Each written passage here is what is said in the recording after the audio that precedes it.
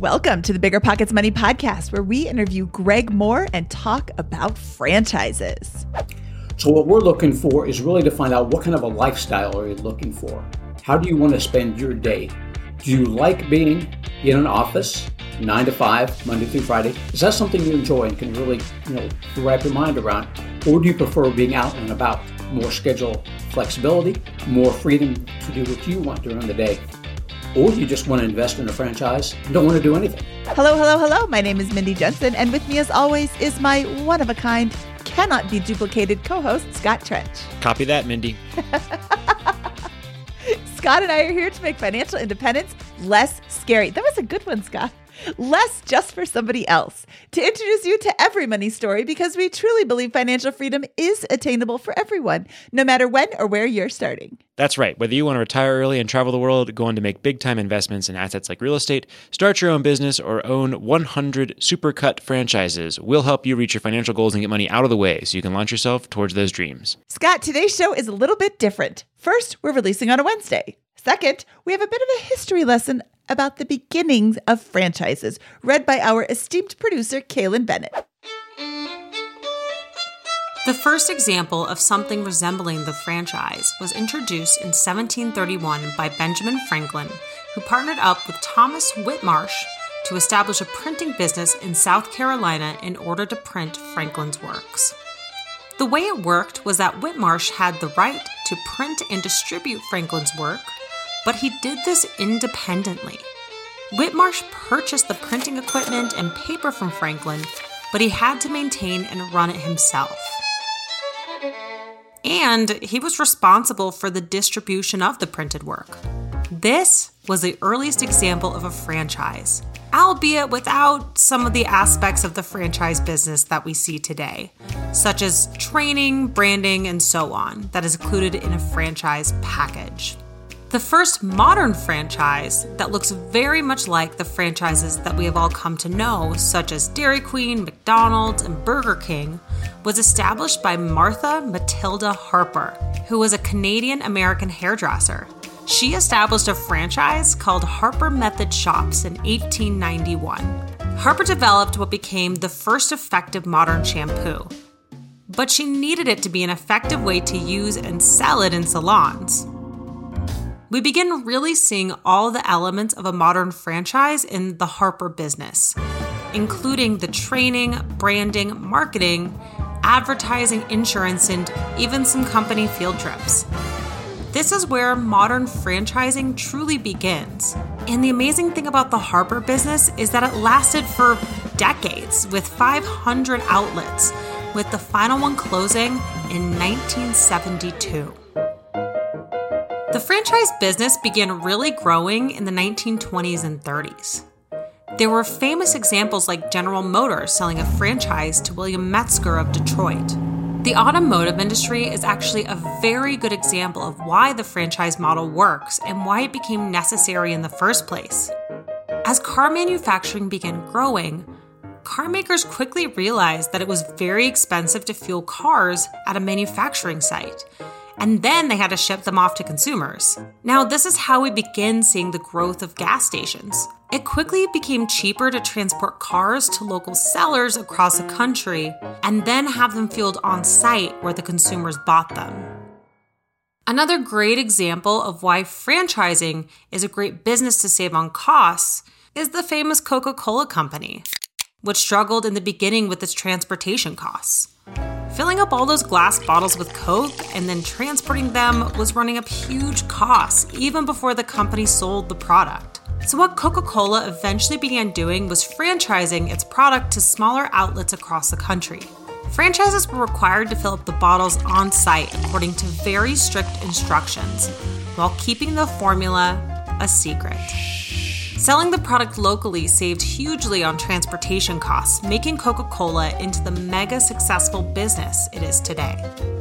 The franchise model really exploded during the period between the 1930s and into the 1950s, with the establishment of such major franchises as Kentucky Fried Chicken, Dairy Queen, and of course, McDonald's. What really helped the franchise model was the introduction of the federal Lanham Trademark Act in 1946. This allowed businesses to safely and legally establish licenses with third parties, which is an essential requirement of a franchise. And this is how the modern franchise has operated ever since. Essentially, the franchising brand leases its products, its branding, and sometimes its premises to a franchisee who's responsible for managing the business locally, which includes staff, production, or even packaging on site and all other aspects of the business, including local taxes. The franchisee gets to keep the profit, but the franchise owner makes money from franchise royalties or fees, and those can be as high as 20% of the sales, although typically most of them around 5 to 7%. The franchisee is also responsible for paying rent, staff wages, taxes, insurance, and all the other expenses that go along with running a business. Plus the franchise fee, and that lets them use the product, the logo, and any additional marketing associated with the franchise. If you're potentially interested in entering a franchise agreement, you might be wondering what's in it for the franchisee. Well, like everything else, this business model has its pros and its cons. The biggest advantage of venturing into franchises is that you're not having to spend time and money developing your product. A lot of businesses, and most new businesses, actually fail in the first year. Then about another half of them fail in the first 5 years. And a very small percentage survive the first 10 years. So if you're thinking of starting your own business from scratch, it's actually very risky, especially if you're in the food industry, which is notorious for having a very high chance of failure. With a franchise, the risk of failure is actually pretty much taken away from you. Over 90% of franchises make a profit, and it's highly unlikely that as a branch owner of a franchise you'll fail. However, you will need to consider the fact that your profit may be small. It will definitely be smaller than if you were the sole business owner of a successful company. Those fees will inevitably eat into your profit, and you will also need to know that typically franchises are required to charge an initial fee for every franchisee that signs up. That initial fee can range from $10,000 all the way up to $5 million, depending on the franchise. So you do need starting capital to buy a franchise. However, you are guaranteed a profit. You just need to work out whether that profit will be enough.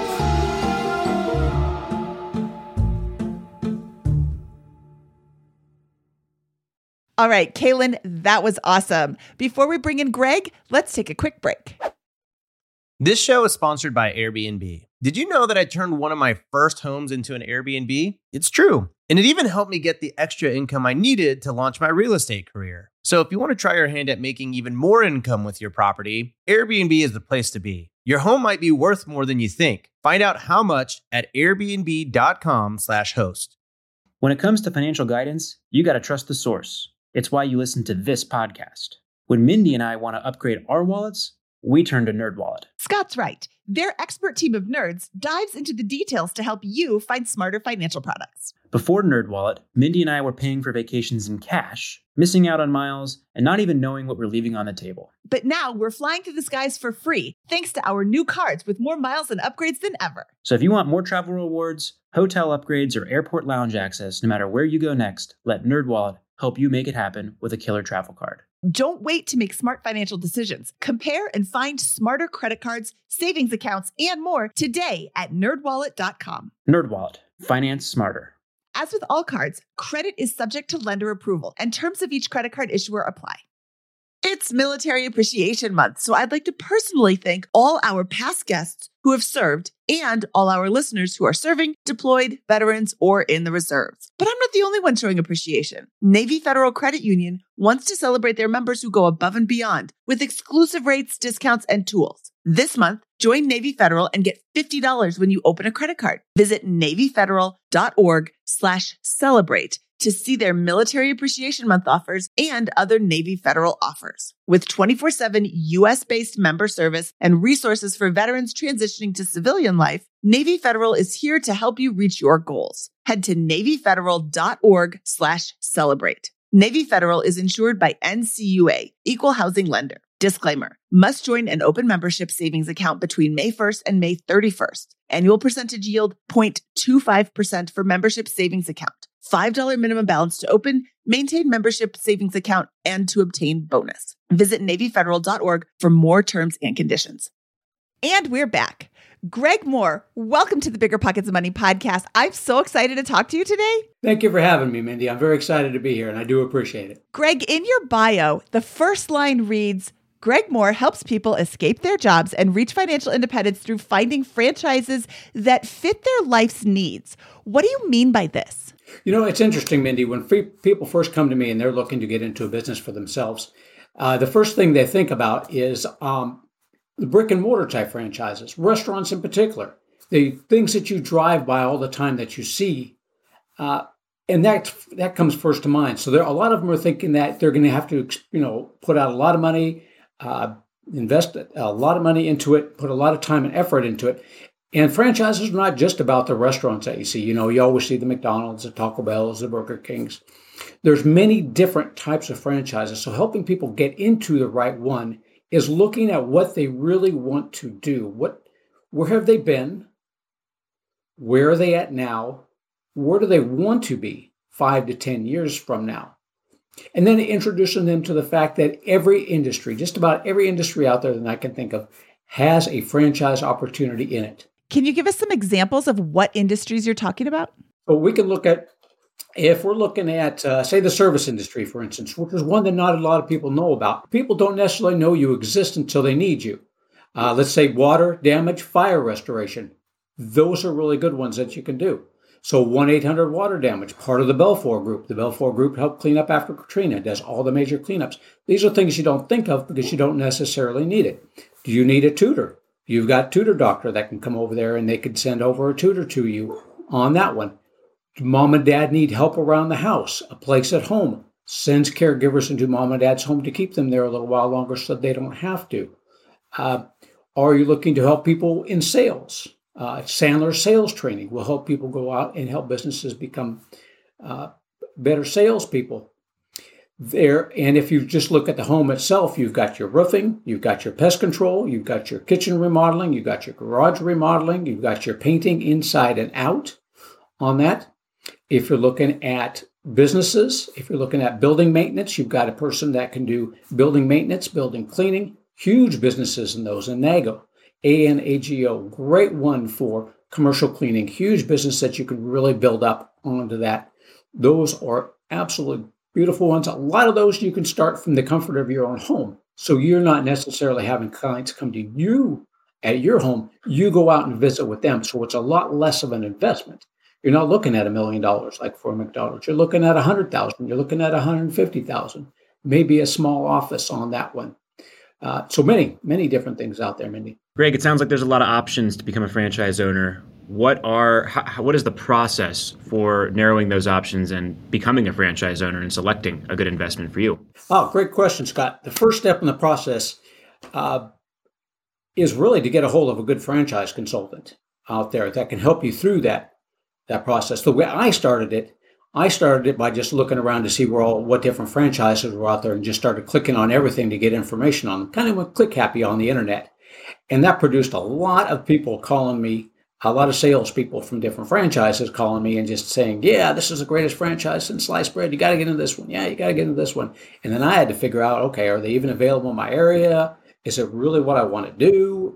Is it going between time and investment money? So many different things that I had to figure out on my own with all these people calling me at the same time. It's a lot easier to get a hold of a franchise consultant. Now, I'd prefer you get a hold of me, but that's not necessarily the thing to do. You can work with many different franchise consultants. There's a lot of great franchise consultants out there. There's going to be some basic steps they're going to take you through. And this applies to me and anybody else that's out there. One, get a hold of a great franchise consultant, one that's been in the industry for a while, has been around the block a few times, knows what's going on out there, knows information about the different franchises. What I'm going to ask you, and what any good franchise consultant's going to ask you, is they're going to go into your background. Where have you been? Where are you at now? Where do you want to be? What are you looking to put into your franchise time-wise? What are you looking to put into your franchise money-wise? What are you looking to get out of your franchise?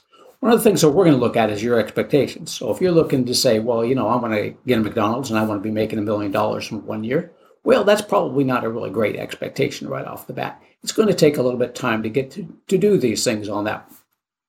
So what we're looking for is really to find out what kind of a lifestyle are you looking for? How do you want to spend your day?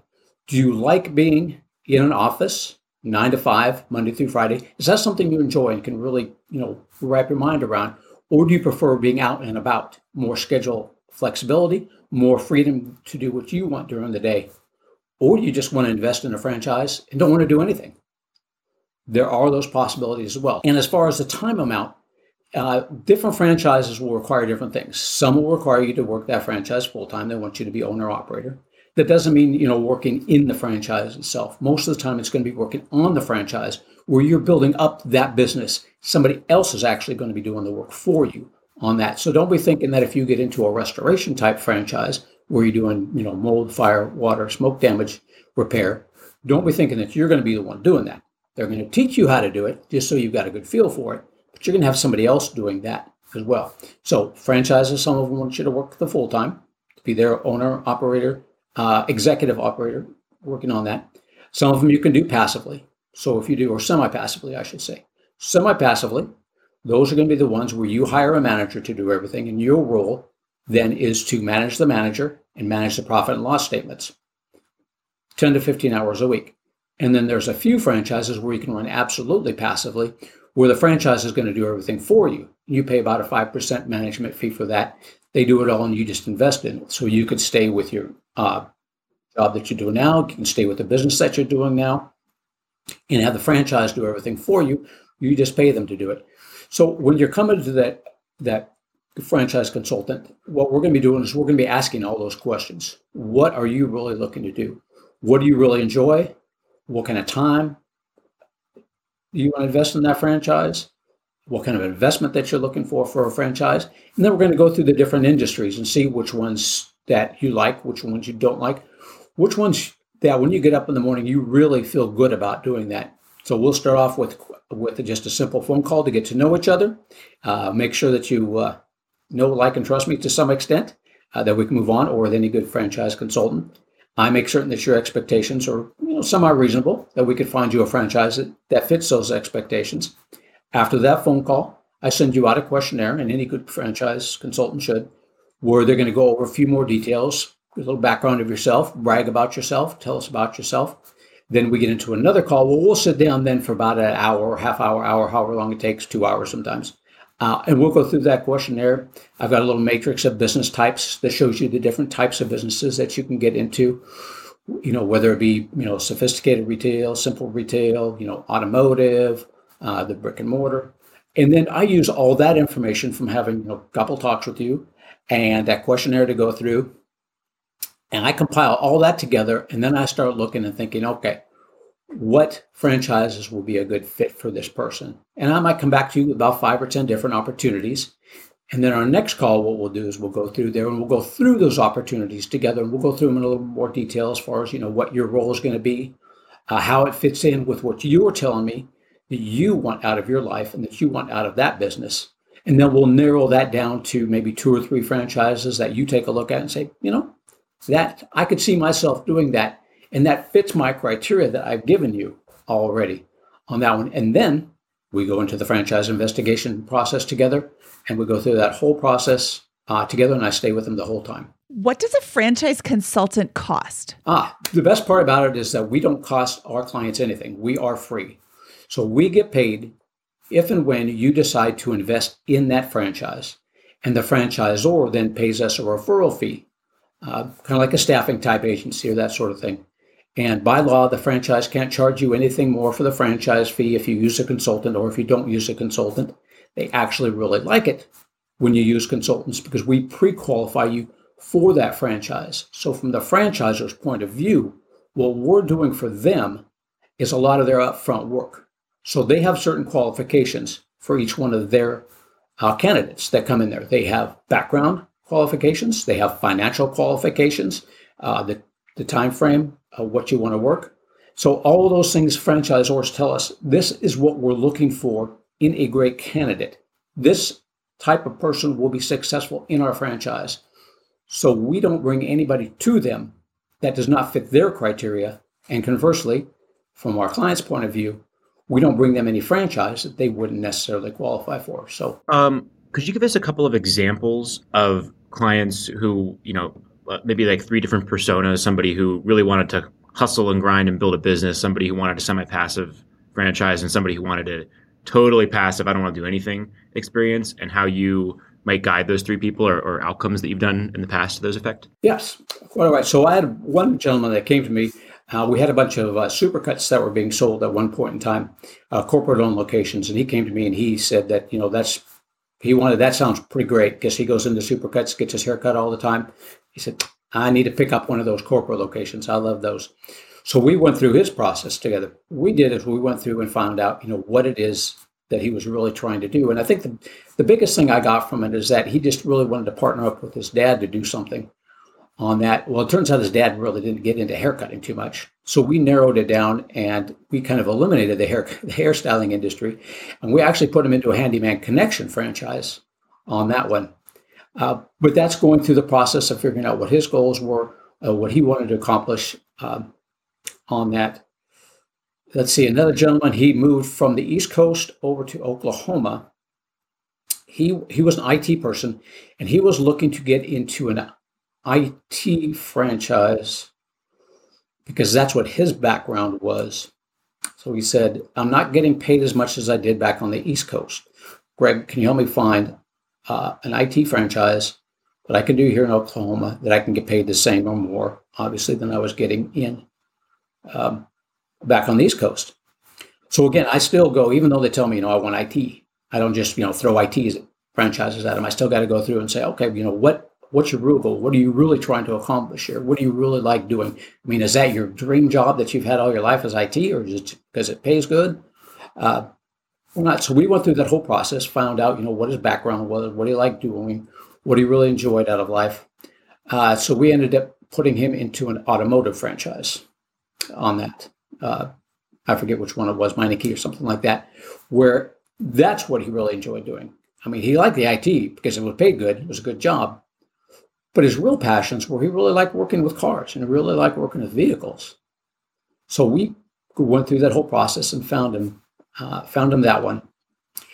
Very happy. He's had that one now for many, many years on that. And then I've got another gentleman that, back to the Supercuts example, he was a doctor and he wanted to help out people who were not able to afford doctor services, but he needed a way to pay for it on that one. So we started looking at the Supercuts and he said, well, how many can I get? I said, well, it just depends on how many you want. He goes, I want 100 of them. All right, well, that's the big chunk. Let's take it a little bit at a time and let's see what we come up with. So we put him into 20 to begin with on that one. And again, we went back and his goal was to create an income source where he could help people who could not afford doctor services to help pay for that. So it wouldn't necessarily come directly out of his pocket. So got him into 20, then we got him into a few more. And right now, I think we've got him up to about 80 of them at the moment. So his goal is 100 on that one. But he is just as happy as can be because now he's got that money coming in that he can use to help out underprivileged folks get the doctor services they need. So it just comes down to really looking at, what each one of these individual persons' goals were, what they are really looking to try to accomplish, and find a franchise that fits into that mold that can help them get to where they wanted to be 5 to 10 years from now. How do you know if a franchise is right for you and who is a franchise not a good fit for? Going with the second part, I think my true entrepreneurs are some of the more challenging people that I come across, because the true entrepreneurs that have come to me, and I get a couple of different varieties there, they've already done it themselves. So the challenge for them, for the true entrepreneurs, is when you're getting involved in a franchise, is that the franchise has already set everything up. They've already done everything in the past for you. They've got that plan of action laid out. They've got the processes, they've got the procedures, and they want you to follow those because those are their proven methods. They've done it. They're duplicating it. That is why you get into a franchise. So you don't have to come up with all of that. So some of my true entrepreneurs aren't real good franchisees. And we'll find that out as we go through the process, because I'll be telling them that, you can't just go in there and say that, oh, I see some things that you can do differently. Let's start making changes right away, because a franchise is just not going to go for it. Conversely to that, though, some of the entrepreneurs that have been around for a while and have done things on themselves, started up their own businesses, come to me and say, I don't want to go through all that again. I know what it takes to build that business up to where I want it to be. I don't want to do that again. I want to go with a franchise because it's a much simpler model and I can get to where I want to be, 2 to 3 years quicker. So who a franchise is not necessarily good for is somebody who cannot follow those directions and wants to do everything themselves and go in their own direction and do things the way they see fit. It's good for people who are looking for that structure or looking for that proven model and can follow that and are trainable and are coachable to become what the franchise has already laid out for you to become. You know what I'm thinking, Scott? I'm thinking former military is perfect for franchise. Because they have to. I was just talking to my friend Liz, and she was talking about how she's getting ready to go to officer training, and she's like, they make you do all of these things. Like she has to give up coffee. I'm like, why do you have to give up coffee? She's like, they do it to make sure you can follow rules. I'm like, that seems so awful. I would never want to do that. And now I'm thinking, ooh, maybe franchises is not the right choice for me because I don't want to follow somebody else's set rules. It doesn't sound like there's a lot of opportunity to go out and try new things. And when, as I'm thinking that to myself, I'm like, well, when I go to Taco Bell, I don't want to try my local Taco Bell's brand new item. I want to go there for the thing that, like, I'm going for the nacho fries. I expect them to be there, and I expect them to be just like the one across town and just like the one in Oklahoma and just like the one I had last week in California. And that's the reason you go to the franchise, is because it's the same thing over and over and over. With food. That's correct up to a point on that one. So let's take your Taco Bell example, for instance. So at some point in time, somebody had to come up with the Taco Supreme and somebody had to come up with the Burrito Supreme. That's where the franchisees come in. They might, after working it. So you start a franchise, you don't want to just go in there and start jumping around and say, let's make changes because I see things that could be better. However, after you've been a franchisee for a while, you might be looking at things for them to improve on.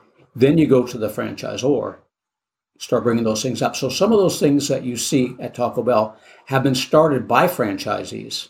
They came up with that idea. They might have a couple test restaurants that they'll start them out with.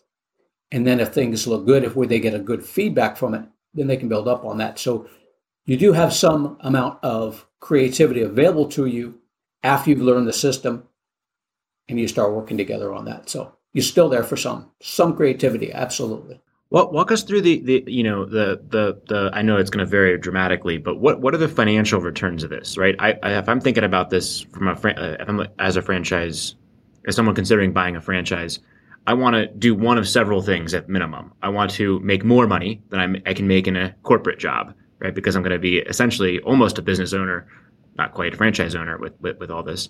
I want to turn my initial investment and return that probably within 1 to 2 years, especially if I'm working hard all day long. I really want to pay that back quite quickly. And I want the opportunity to scale in some format. Can you give us a sense of proportion there? How long does it take to pay things back? Is this a 2-year payback, a 10-year payback?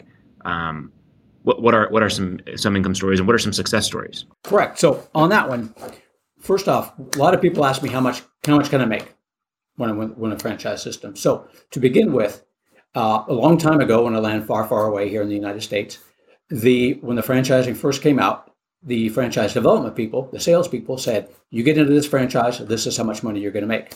Okay. As it turned out, it didn't happen all the time. And it didn't happen enough, from what they were telling them, for the Federal Trade Commission to step in and say, if you don't have that information, you cannot give that information.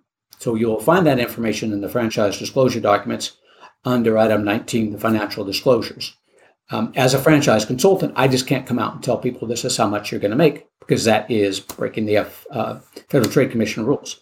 Now, they're not going to throw me in jail or anything like that, but if the franchise doesn't make the amount I told them to, he can come back and sue me. And it's just not a good business practice. However, to your point, Scott, of how much can you make on this. That's one of the things we'll look at. There's some of the things that I know, but I can't necessarily tell my candidates. But when they tell me what they're looking to make, I can point them in the right direction. So, for instance, some of those hair salons out there, they're great businesses, simple to run. On that, cost about $250 to build up. You're not going to be running it yourself. You're going to be doing it semi-absentee, but you'll probably be netting about $50,000 a year on those. You won't be doing much work. It's a good place to park your money. So 5 years return on something like that is what you'll be looking at. And that's not a earnings claim, by the way. So disclaimer there.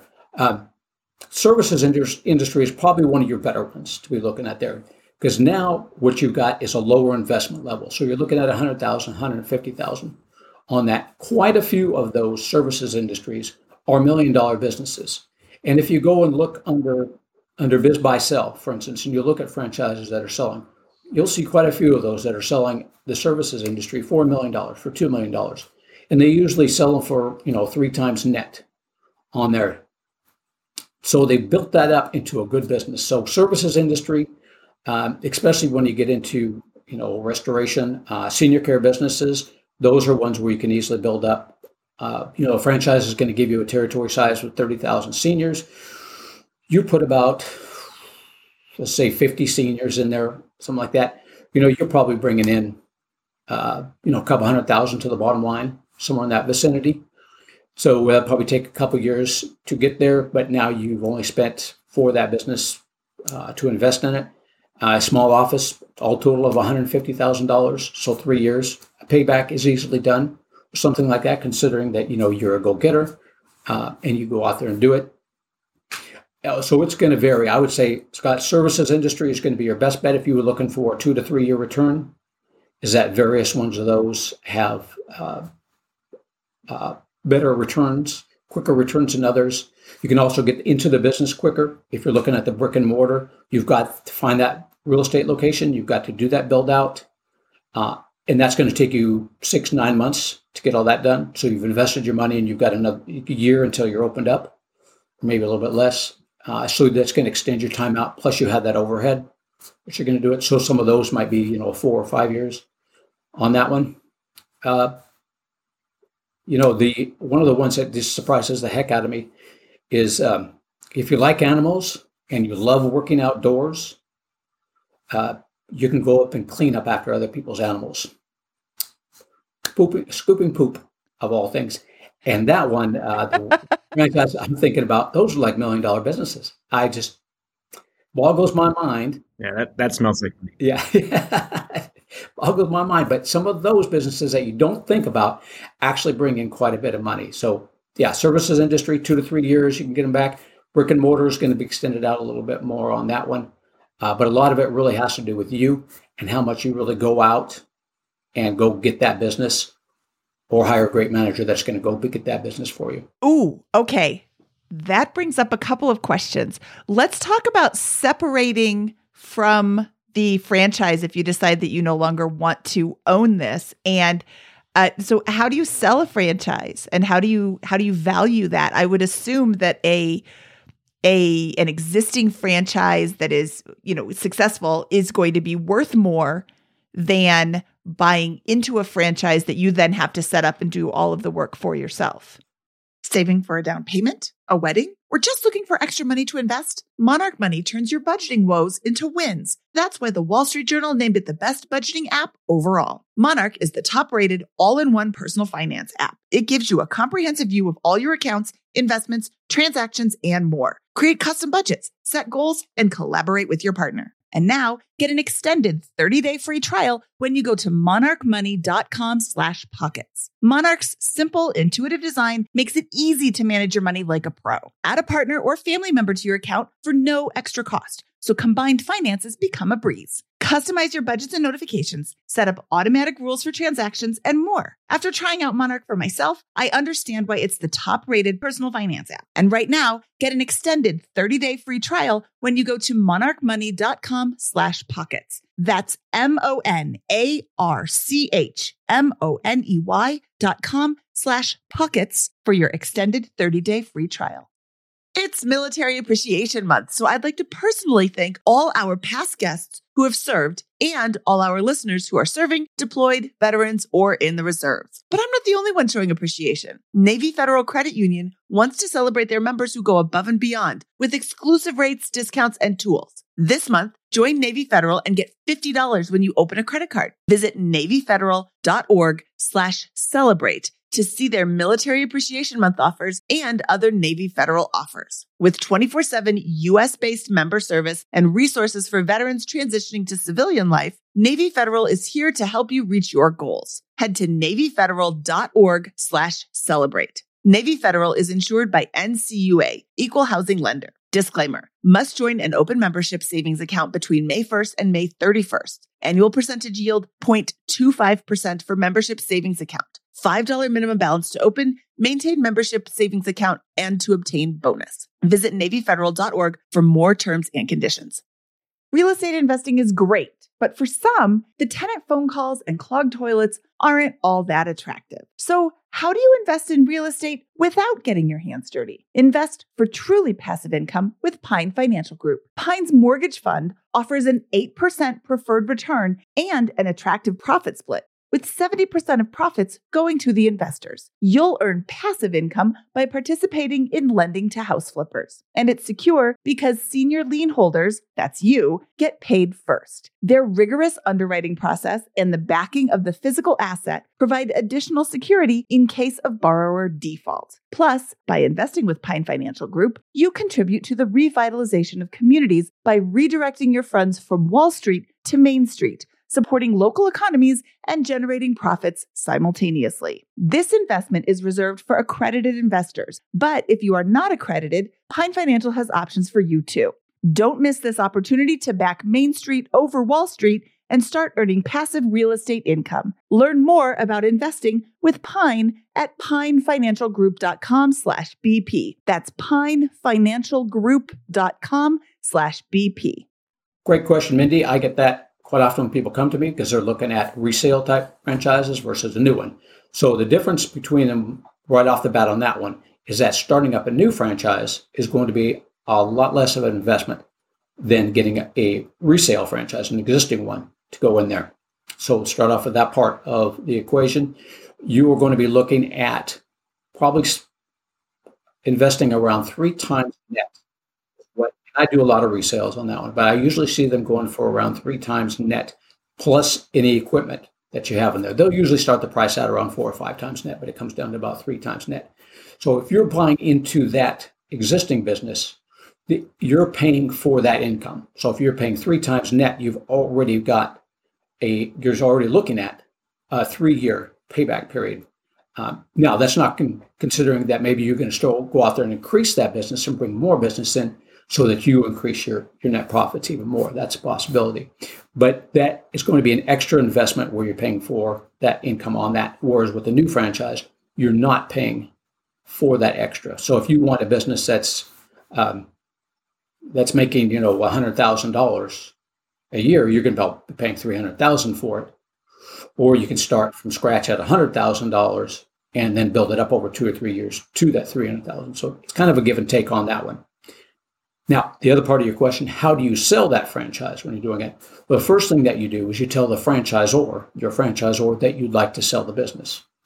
Now, you have a contract with them. The contract's generally going to be for 5 or 10 years on that.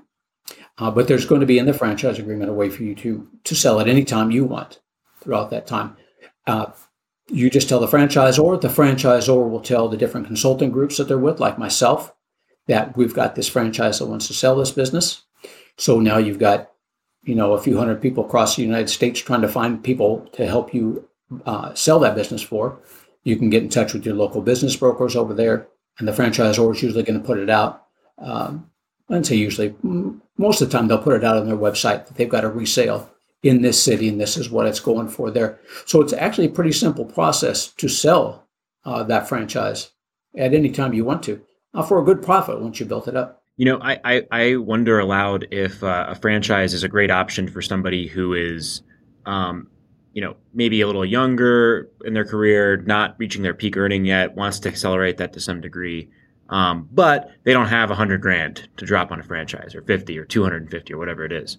Have you ever worked with partnership situations where somebody who has capital buys the franchise and somebody else runs the franchise and the profits are split? Yes, quite often. Usually, though, what happens in that situation there is that those two people know each other. I generally have never had anybody where I've had two strangers come together do that. So yes, I've had that with people who know each other. Somebody's got younger, got the energy, got the experience, or maybe not had too much experience, but it's got the energy and got the time to go out there and do it. And somebody who's a little older has had money, but they don't necessarily have the time. So quite a few of those partnerships come into play there. And any age is great. Franchising is a great way to get some good experience without necessarily having, to go to college or go to school. Because the franchisor is going to teach you everything you need to know. They've done it before. They know what to do. You just have to follow their instructions. Military people, maybe, perfect example, great people to do it. The franchisor will allow you to drink coffee while you're doing the franchise, so that part's good. But they're going to teach you everything you need to know.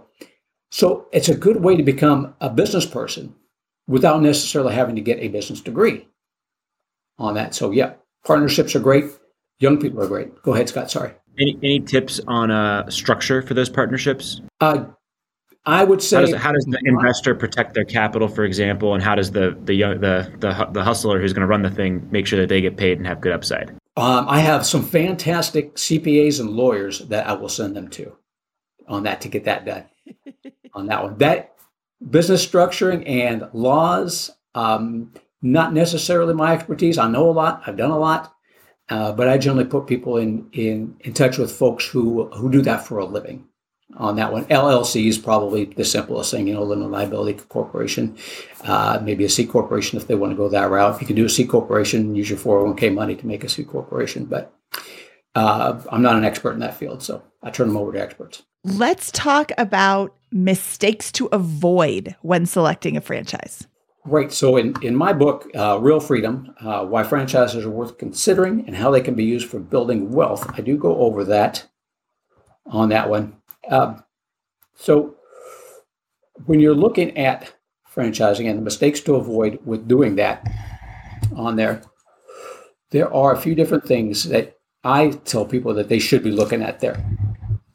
So one of the first things is to make sure you understand the business or industry before getting started in there on that one. So you don't necessarily have to be an expert in that industry. You don't necessarily have to know that industry.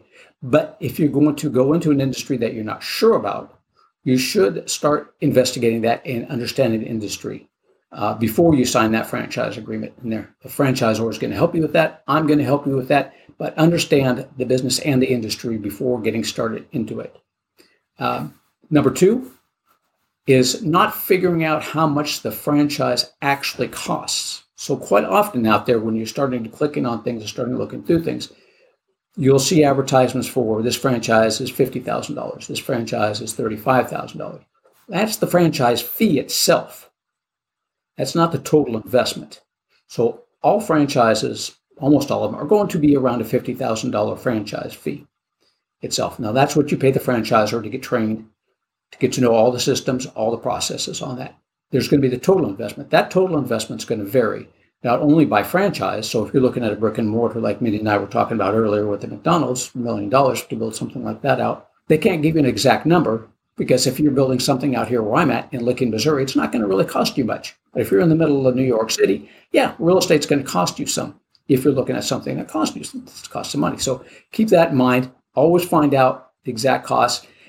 Easiest way to do that is not only with the franchise disclosure documents, but as you're going through the franchise investigation process, is talk to the other franchisees, as many as you can, who have done this before, and find out from them what was the total cost. The franchisor is going to lay it out for you, but if you talk to enough of the other franchisees, then you get a good idea from them. What do they have to pay? Were there any incidental costs that maybe the franchisor didn't mention, or that you found that you needed to do? So total investment of the franchise, get that down. Just because it's a hot franchise does not necessarily mean it's for you. Okay, just because it's a hot business doesn't necessarily mean it's for you. So people they go in and they see, Burger King, Dairy Queen, McDonald's, all those places, they're hopping, they're cruising. But keep in mind that you've got to be into that sort of thing, working with those people that you're going to be working with on there. So those are going to be not only your customers, but you've got to consider the employees that you're going to have.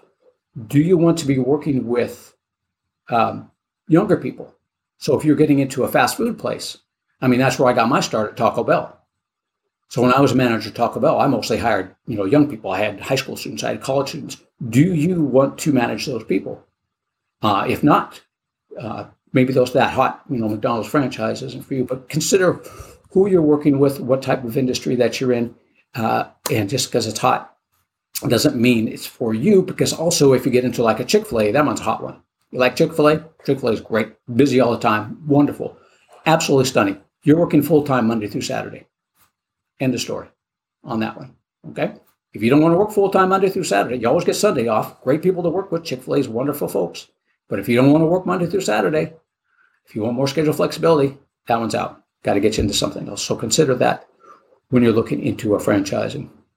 And as we talked about before, as Scott mentioned, how much money you're going to make. Thinking that you're going to be rich in a year or two. Well, if you're a real go-getter, there's a possibility. But generally speaking, no, you're not going to be rich in a year or two. You're going to be doing what you enjoy doing. You're going to be having a good time at it. You're going to be loving that business because it is the franchise for you, but you're not necessarily going to be rich in a year or two. And you'll figure that out. Again, talking with other franchisees as you go through the investigation process, finding out from them, how much did you make? When did you start making it? What did it take to get there? You're going to get a good feel for that as far as not only can you picture yourself doing what they're doing to get to that level, but is it at the level that you want to be at on there? Funding, mistake number 5.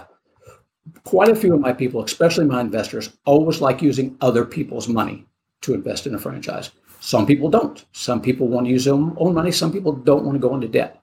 But look at funding, see if it's right for you. I did not want to go into debt. I don't like debt. That's just me. Most of my investors are like, I'm not using my money. I'm using somebody else's money.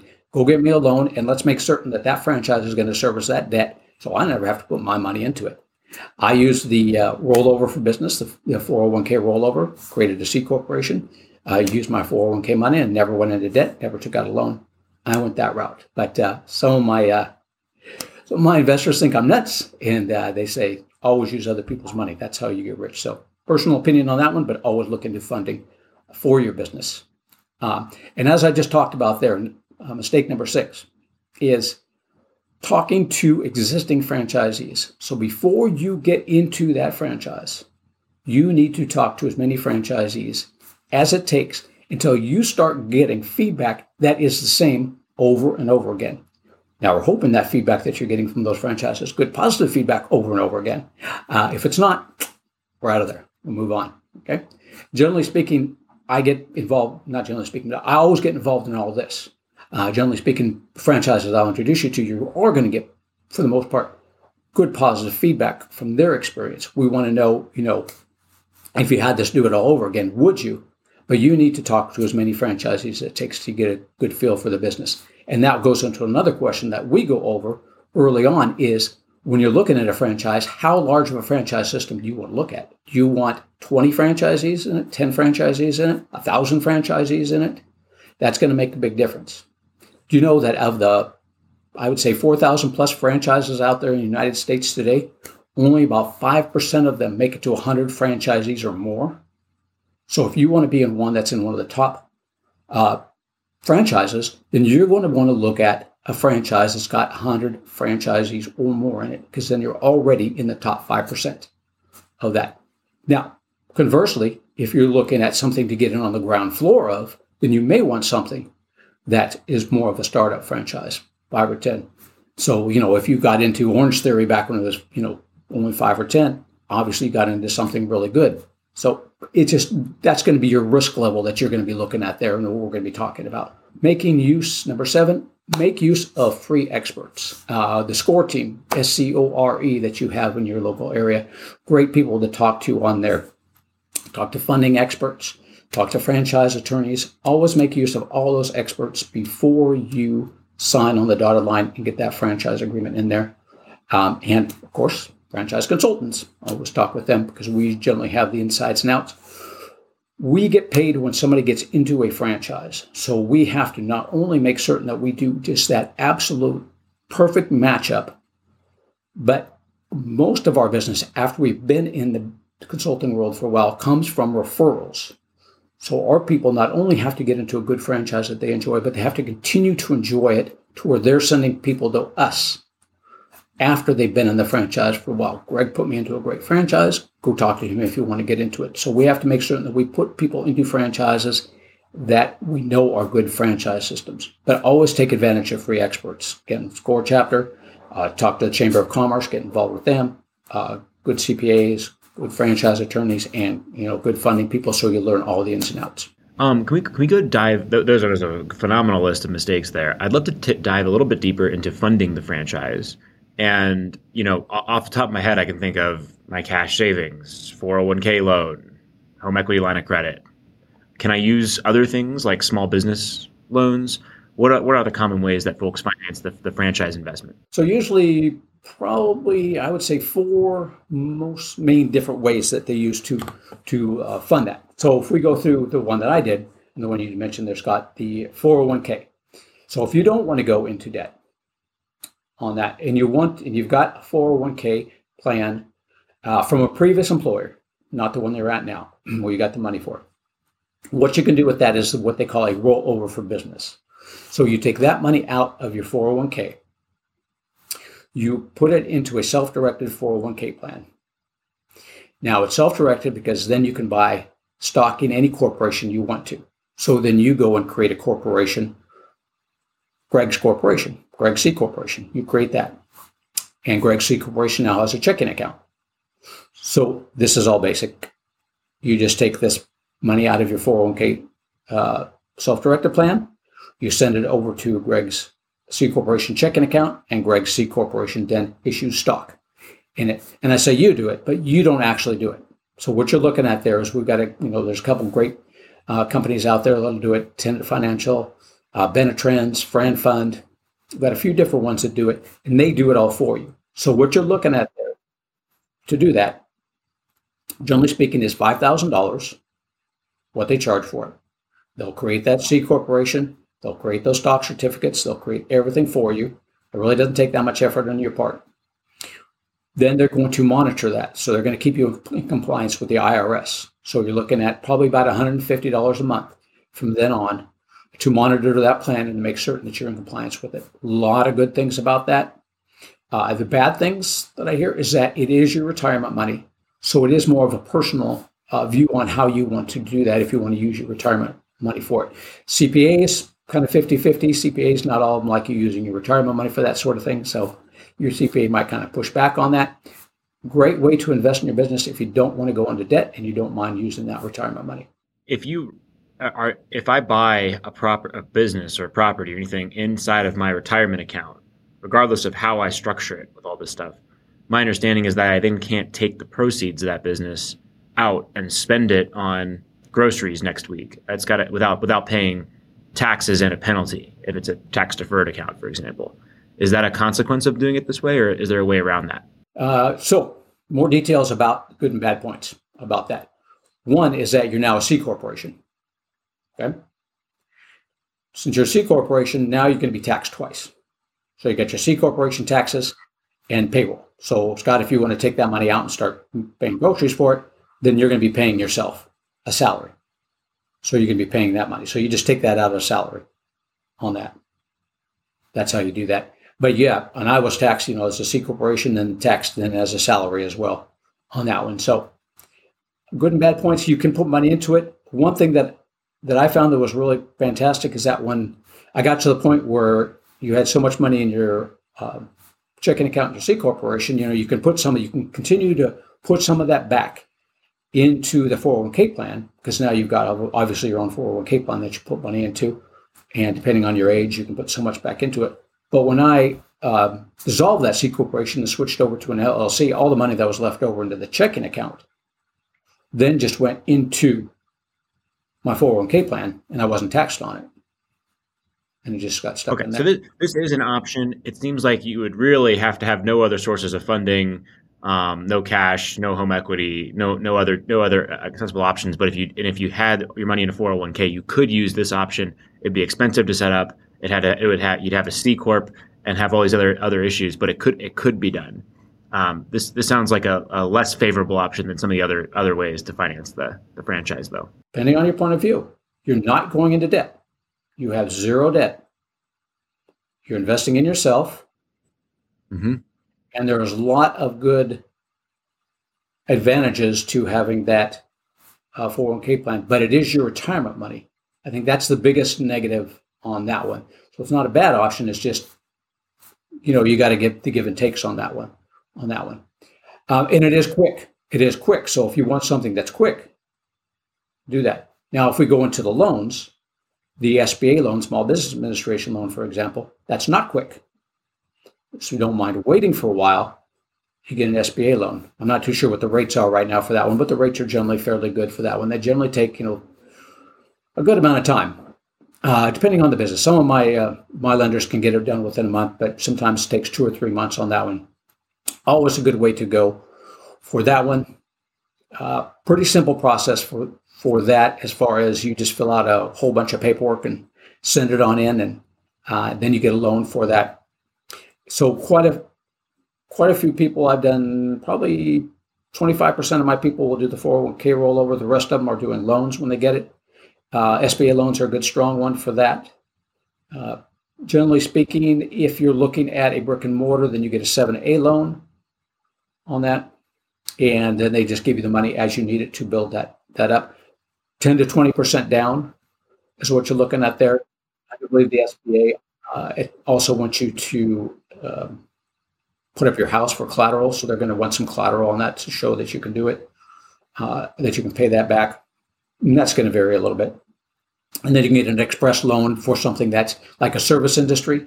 That's going to be a little bit easier to get a pretty quick loan on that one. You can also do home equity line of credit, obviously, or home equity loan. Those are pretty simple. Again, you're putting your home up for that. And then you can go the term loan on that one as well, which the rates are going to be quite as good as the SBA type loan, but they are a little bit quicker on that. And you may not have to put up as much capital or collateral, as you would on some of the others. And again, I have experts on that. Always good to have experts in that field. So I've got a few different funding people that will definitely go over the different options and which is best for you based on your situation, working with your CPA on that as well. Well, Greg, this has been phenomenal. We've learned a tremendous amount about franchises here, top to bottom. I had no idea that the process starts with a franchise consultant. I had no idea that there's 4,000 options out there, and that many household names are franchises, and you can really get into it any which way. Funding it, there seems like a lot of creative ways to fund it. It seems like a really good option for some folks who want to kind of go in that in-between space between owning their own business and working their full-time job that they have currently. So really cool option here that I think is unknown to a lot of people. Thank you for sharing it with us today. My pleasure, Scott. Thank you, Mindy. Thank you, Greg. I didn't even know franchise consultants were a thing. And it sounds like that's a really great option for somebody who doesn't know exactly what they want. Like if you want to get into McDonald's, great, just reach out to McDonald's. But if you're not sure, you think you want a franchise, but you're not sure which one, or you've listened to this and you're like, hey, I didn't even know that Supercuts was a franchise because I did not.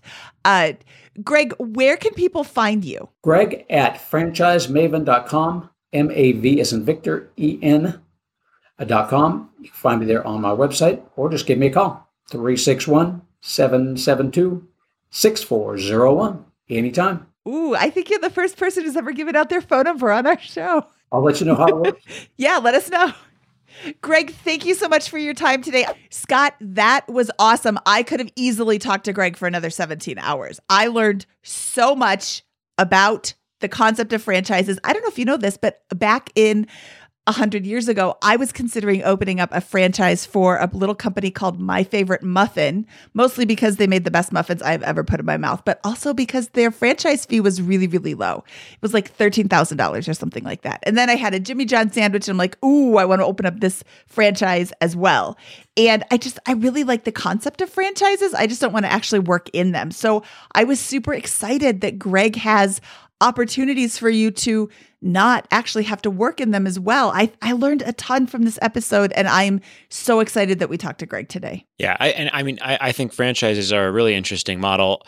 I imagine that this is something like really any business that you want to start that you're going to have to put to at minimum, but probably 3, 4, 5, 7 years into building them out to a point where they're passive or mostly passive and can support a really, really nice, comfortable lifestyle for a very long period of time.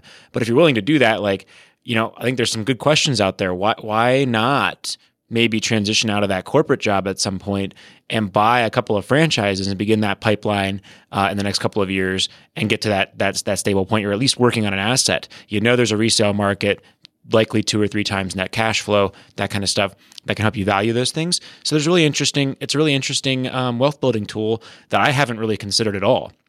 I also have some questions that popped up after we finished recording with Greg that I'll just leave hanging there. One is if franchises come from these companies that really it's a replicable model, you're following the playbook, all that kind of good stuff, then estimating things should be achievable. You should be able to estimate demand, costs, those types of things, and profits with a higher degree of certainty than like starting a new business, for example. That means financial engineering comes into play. How we leverage the business, those types of things can really make a big difference. And then one other question I throw out there is, if I own one Supercuts and I want to sell it, we learned probably 2 or 3 times cash flow is going to be the type of the price point that I'd sell that franchise for. What if I own all 50 in the metro area? All of a sudden, does that go for 4, 5, 6 times because I have a monopoly on that market? So is there multiple arbitrage there for creative entrepreneurs? So those would be some questions I'll leave dangling. I don't know the answers to them, but might be fun for somebody to explore. I think that those are great questions, Scott. I think that maybe that would be the monopoly. I mean, if somebody is looking, he had somebody that was looking for 100. That might be a really enticing offer to him. He might also decide that no, he doesn't want all of those. That's an interesting puzzle. And I wonder I think the answer is it depends. It depends on who's buying. Maybe that piques his interest and maybe it doesn't. Or her interest. We're not sexist here, even though I always say he, which makes me sexist. For the record, I go to Great Clips. Should we get out of here, Mindy? Bigger Pockets does not endorse Great Clips over Supercuts or Supercuts over Great Clips. Find your own hair cuttery that you enjoy best. All right, Scott, yes, we should get out of here. That wraps up this super fun episode great episode. I guess I'm almost endorsing Supercuts over Great Clips because I said super instead of great. It wraps up this super great episode of the Bigger Pockets Money Podcast. He is Scott Trench, and I am Mindy Jensen saying, don't forget to floss, albatross. If you enjoyed today's episode, please give us a 5-star review on Spotify or Apple. And if you're looking for even more money content, feel free to visit our YouTube channel at youtube.com/biggerpocketsmoney. Bigger Pockets Money was created by Mindy Jensen and Scott Trench. It is produced by Kaylin Bennett. Research and writing by Anna Kotra. Additional research and writing by Kaylin Bennett. Editing by Exodus Media. Copywriting by Nate Weintraub. Lastly, a big thank you to the Bigger Pockets team for making this show possible.